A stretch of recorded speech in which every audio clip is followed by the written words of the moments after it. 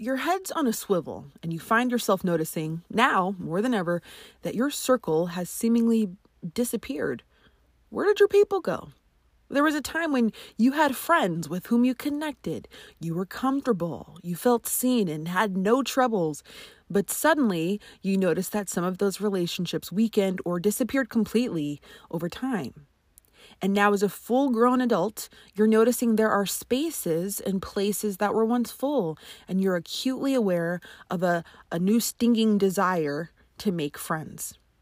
When you look around at others, it seems like they already have their friend groups, that they're already deep in platonic attachments, and now you somehow have to play catch up. How did this happen? And why does making friends as an adult feel like such a tall order? Last week, we discussed 4 reasons why making friends as an adult can be tricky. And this week, I want to share 3 additional reasons for you to consider, because it's not just in your head. And heads up, if this is something that you are really struggling with in this particular season, I want you to pause and consider joining our brand new How to Make Friends as an Adult, the ultimate course to secure founders pricing before the price increases on November 1st. So I want you to pause and visit us at betterfemalefriendships.com/how-to-make-friends-course. And you'll find everything you need. So in the meantime, let's unpack why meeting new people we actually like seems to get tougher with each passing year, because trust me, it is not just you.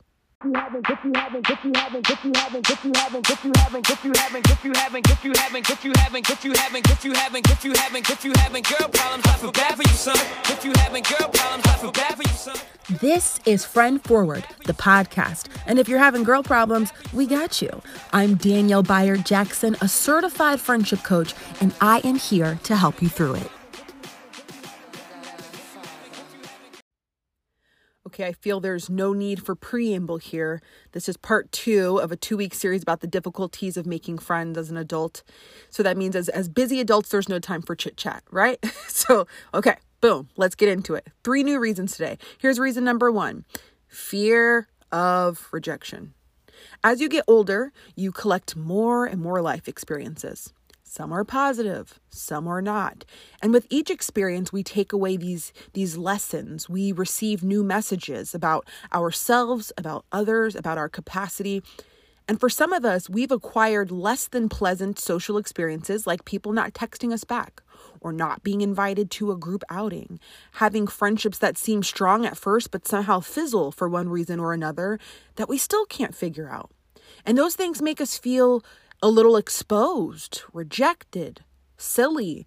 And despite how many years it's been since the issue unfolded in real time, we are still feeling years later the discomfort, almost physically, today, And in an effort to protect ourselves from experiencing that same pain and disappointment, we grow a little cautious and reluctant and withdrawn. Some of us even cynical. The pain of past experiences can be immobilizing in our present efforts to make new friends. And so, here we are now bound by the weight of the armor that we've put on so that people don't have the power to make us feel small or unchosen. And while it sounds like a logical approach, right, we're protecting ourselves, we all know better. We know that kind of attitude, those habits keep us isolated, that it keeps us from experiencing the very intimacy and closeness we so desire. We know that, intellectually, it's just so dang hard to counter in real life, right? One thing I like to share with clients who are often having issues with this is we need to reframe the way we look at reaching out to people. We'll do it as long as we can get some kind of guarantee that they're going to accept us, that the situation itself will work out. But the problem is that having each of our decisions depend on another person's reaction is not only exhausting, it is severely limiting. I need you to stop saying, I'll reach out if she, connects with me first, if she somehow demonstrates that she'll accept my invitation. Instead, we need to be taking this approach.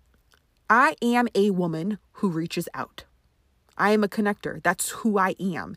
And as a result of this identity, I invite people who interest me into my world. This way it goes from being a reactionary thing and something that's dependent on somebody else to an extension of who you are. So some people will say no. That is inevitable. And can I be honest? Like, let me, just to put things in perspective, I guess, I think I'm relatively charismatic, emotionally intelligent, fun, self-aware. I think those things about myself. But there have been women, even since I've been a friendship coach, who I have met that never made an effort to go and get that second coffee date. Or they're still busy from like 2019. And it's like, Brenda, it's been 2 years. I know you have an hour to grab a latte.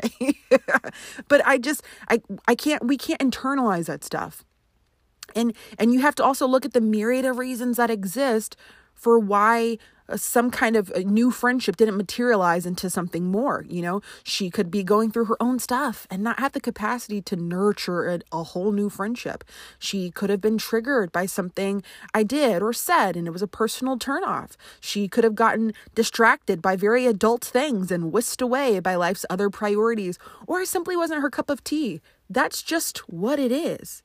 The sooner you accept that along your journey of making new friends, there will be some losses, some first dates that don't turn into second dates, the better you'll be. Because rejection is a part of the business of friend making. Kids don't have these kinds of reservations, and they're making new friends all the time. We could stand to learn a few things from them. Now, reason number 2, it's sometimes tricky to make friends as an adult. I'm going to call us out on this one. Okay, a little tough love. Is our pickiness. I mean, I want you to think back in the day, and some of us don't share the same day. I'm noticing there's like 19-year-olds listening, 60-year-olds listening. We have quite a range. Okay, so back in my day, let me say it like that. All we needed was to find a girl in the sandbox who had stick-on earrings, and that was our sole requirement for becoming friends. And now, some of us have expanded that must-have list to include a lot more demands. Admit it. Admit it. When you envision your next good friend, she likes the same things you do. And she's funny. She's kind of stylish. She shares your political worldviews. She's equally turned off by the things that turn you off. She's obviously clever and funny and has a similar parenting style. And she's not like too outgoing, but she's not too shy either. And she's super smart, but like in a way where she doesn't feel like she has to let people know it. And did I mention that she went to the same college as you and shares your same opinions of shows like Bridgerton, Insecure, and Grey's Anatomy? I mean, where has this woman been all your life? Some of you are like, yes, is that too much to ask? I was thinking it too as I was saying. I was like, oh my gosh, I'm designing like the perfect woman. We get picky. We have an idea of who our close friends would be, and for some of us, even what they look like. And if we bear witness to anything that reveals she might fall short of the list, we write her off, ready to audition the next contestant. And so while yes, meeting another you would be fun, it's not likely, as each woman's bringing her own flair, her own history, her own perspectives to the table. The question though is, are we willing to make room?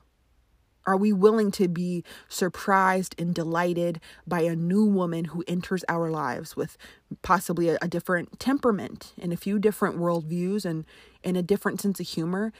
Can we stand in a place of curiosity as we work to explore the ways in which we are similar and the fundamental friend qualities that she has that are actually important, like attentiveness and reciprocity, positivity, trustworthiness, supportiveness, those kinds of traits that a friendship make, it's just something to consider as we do the work of friend making.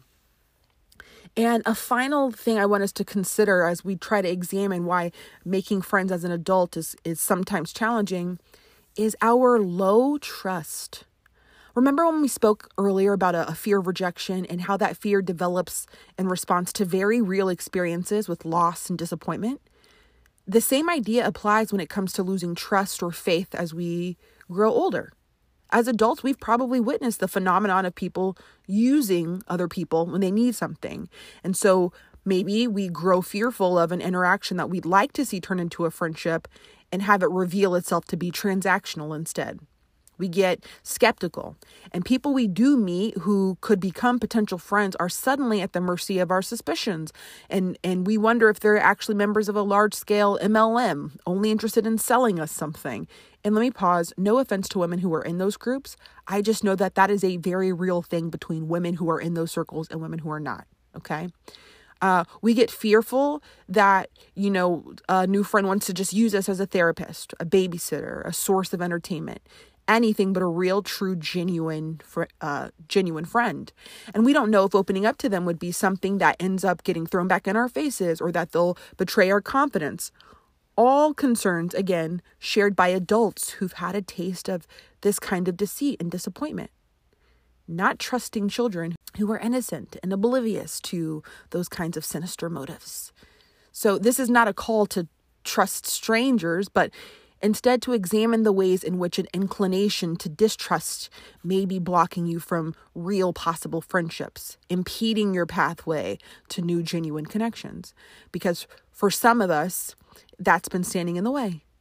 When trust is actually, a very necessary quality in friendship. I'll end with this. I often sometimes talk about this list of 13 traits of a good friend. I want you to scroll back if that interests you at all, because I believe we did a full episode on this. And one of the qualities that I think surprises people is a willingness to trust. Not trustworthiness, but a person who has a willingness to trust. If you do have an issue with trusting, then you're less likely to be vulnerable, and vulnerability is required for platonic intimacy. So if this last reason here about, adult friend making is resonating with you, those are some things to consider. And if it's like super on your heart right now, then can we please, you and I, have a one-on-one coaching session, especially before I go on maternity leave in December.